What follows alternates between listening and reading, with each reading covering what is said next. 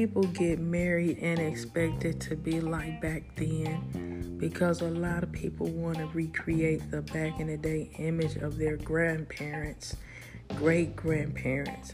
But those days are gone. Times are different, which means people want to be different. Now it's all about money. Back then, it wasn't about no money.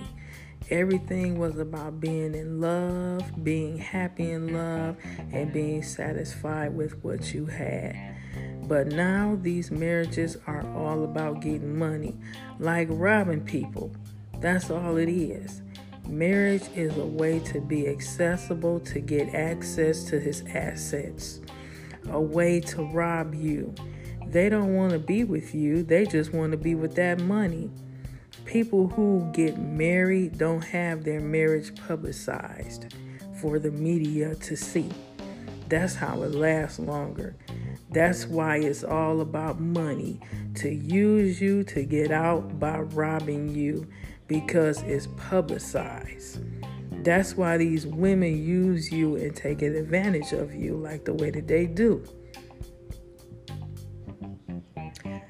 Sincerely, Breland Marie.